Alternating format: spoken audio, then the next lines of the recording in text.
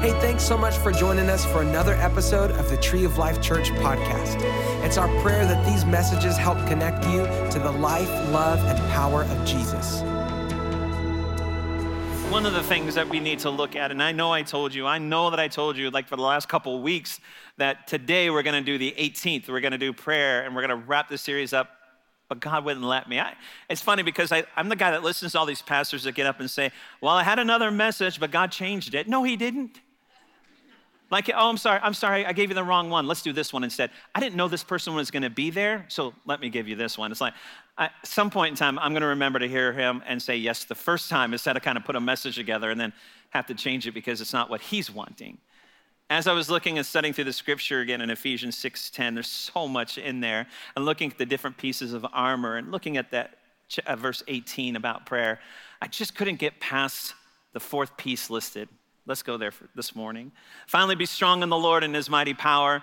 Put on the full armor of God so that you can take your stand against the devil's schemes. For our struggle is not against flesh and blood, but against the rulers, against the authorities, against the powers of this dark world, and against spiritual forces of evil in the heavenly realms. Therefore, put on the full armor of God so that when the day of evil comes. Let me stop for just 1 second right there. I need to clarify something on how I've been using this phrase through the course of the series.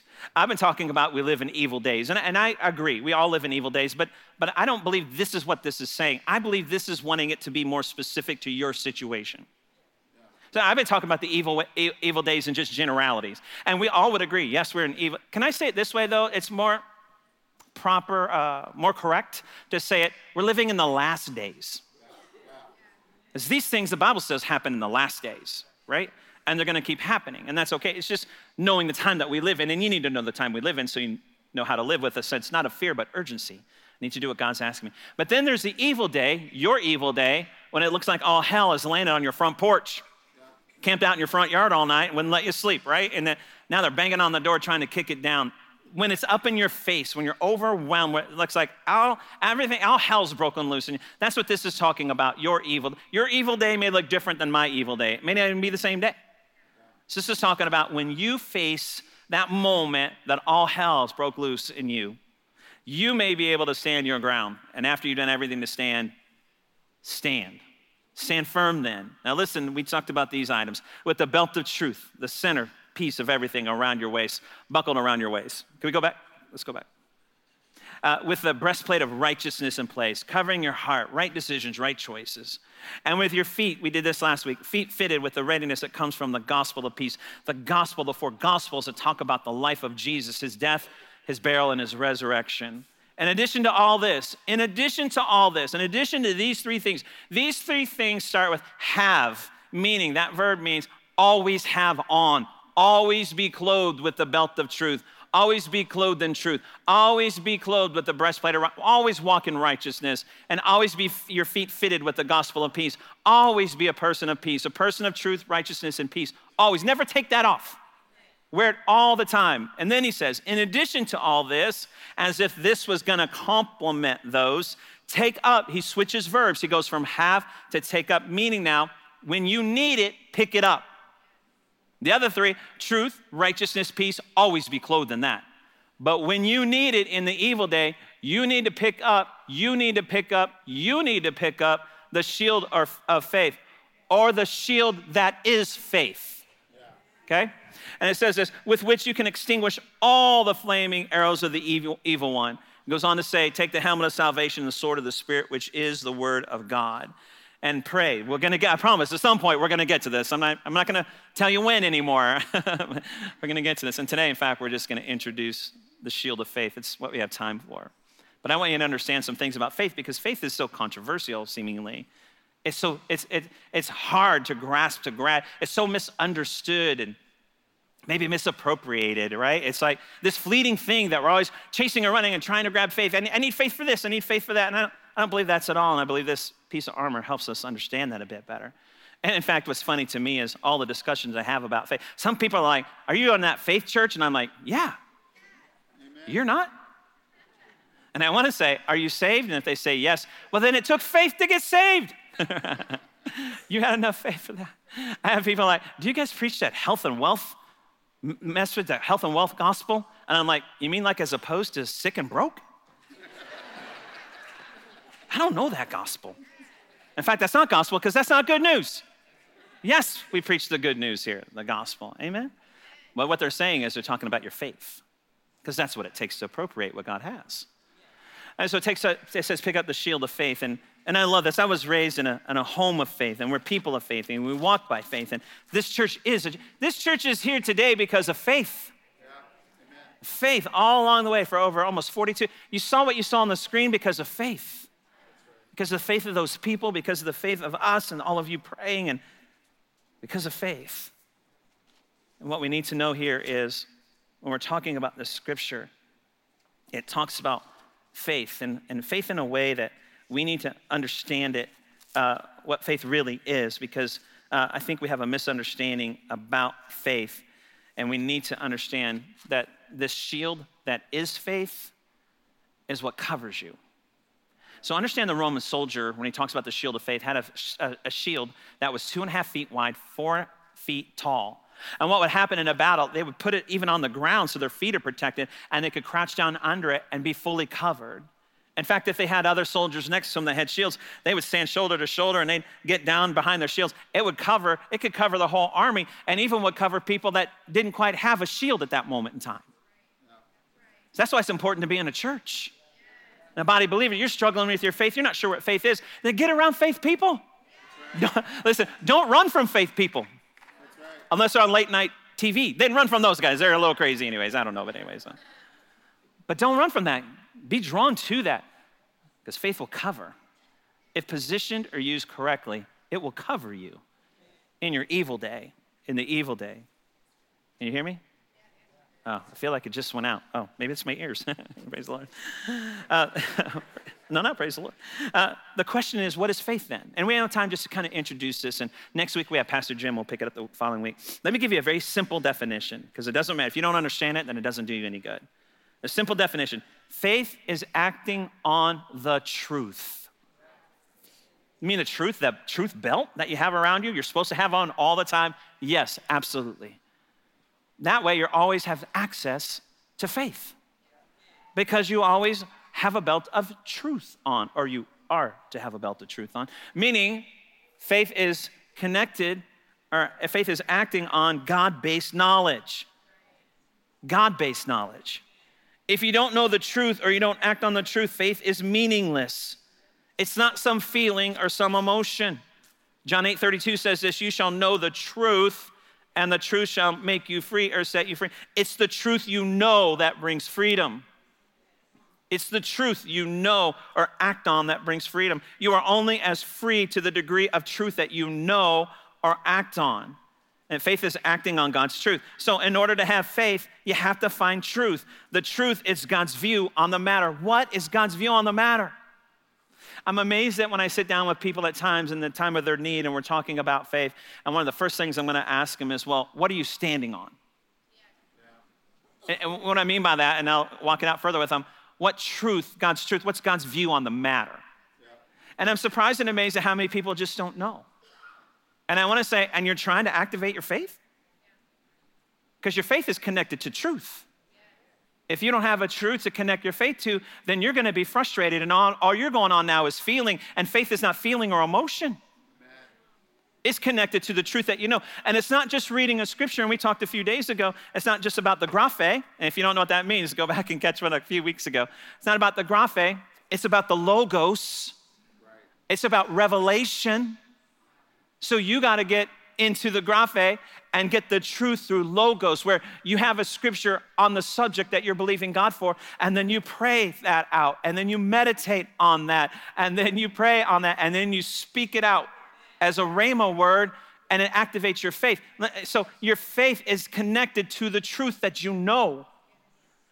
And so sometimes people got it mistaken for feelings. Feelings will always leave you confused and disappointed, because the feeling's not attached to the truth. Here's a great thing about that. Feeling is attached to circumstances, which change all the time. You can't even control most of them. But truth is attached to God and who he is and how he views the situation. And that changes not. It doesn't need to, because it's truth. It's his truth. And so we have to understand that. So our faith is connected to truth. And our faith is connected to truth. Now listen to how this works. Our faith then connects to truth, and the truth reveals the right choices we should make according to the truth. And when we make right choices according to the truth, we find ourselves in God's peace, no matter our circumstances. The peace the Bible said, we talked last week, that passes understanding. I don't even know why I shouldn't even be in peace right now. But I'm in peace right now because I got the truth of God's word and I acted on it. And all of a sudden now I have this peace, and now faith covers me from all the assignments of the enemy. So it's important. Faith is only faith when it's tied to God's truth. It's not faith we call it faith, but it's just feelings. And if you're calling feelings faith, you're gonna always be confused and disappointed. In fact, here's what you're gonna do. You're gonna try and create more feelings. Now I found, instead of a feeling of fear, I found a feeling of somewhat chaos management, peace. And you're just deceiving yourself. And you know what you're gonna do? You're gonna say, well, I don't have enough faith, or God doesn't care. And God's like, attach it to the truth. And so we go on, and people that love us and stuff will say, you just don't have enough faith. Well, what does that mean now? I'm gonna just have to try and create some more emotion where I feel okay emotionally for a moment because I've gotten pretty good at chaos management? No, I'm trying to generate some kind of feeling. I need the truth. You want more faith? Get more truth. You want more faith? Act on the truth you already know. Start there. So it's not a faith issue, it's a truth issue. And that's why when you read down the progression, that's why the belt of truth is central. It's central to our lives. You have to be in the truth. So you can go to our website. If you don't know how to get in there, you can go to our website and you can find a Bible reading plan. Why? Because you need to get in the truth. And then you can find a prayer plan. Why? Because you need to see it through the spirit more than the natural. Because everything has a spiritual root. That's what this whole series is about. But you need to attach your faith to the truth. It's not about feelings. It's not about emotions. Faith is simply acting like God is telling the truth. I love that. If you're not interested in finding God's view on a matter, forget about having a discussion on faith. Because faith is attached to the truth, which is God's view on a matter. And so otherwise we find ourselves running for more faith. People will think, if I can get a little more faith, maybe I can get a little more help. No. And so we blame God. And that's why there's people that don't like this faith movement, if you will. Well, for them, it's not faith, it's their feelings, and that's that disappointment. You set people up for disappointment. No, God never lets you down. But you're basing it on your feelings and not on God's truth. And that means that I can have faith attached to truth even when I don't feel like it, even when I don't agree with it, even if I don't want it.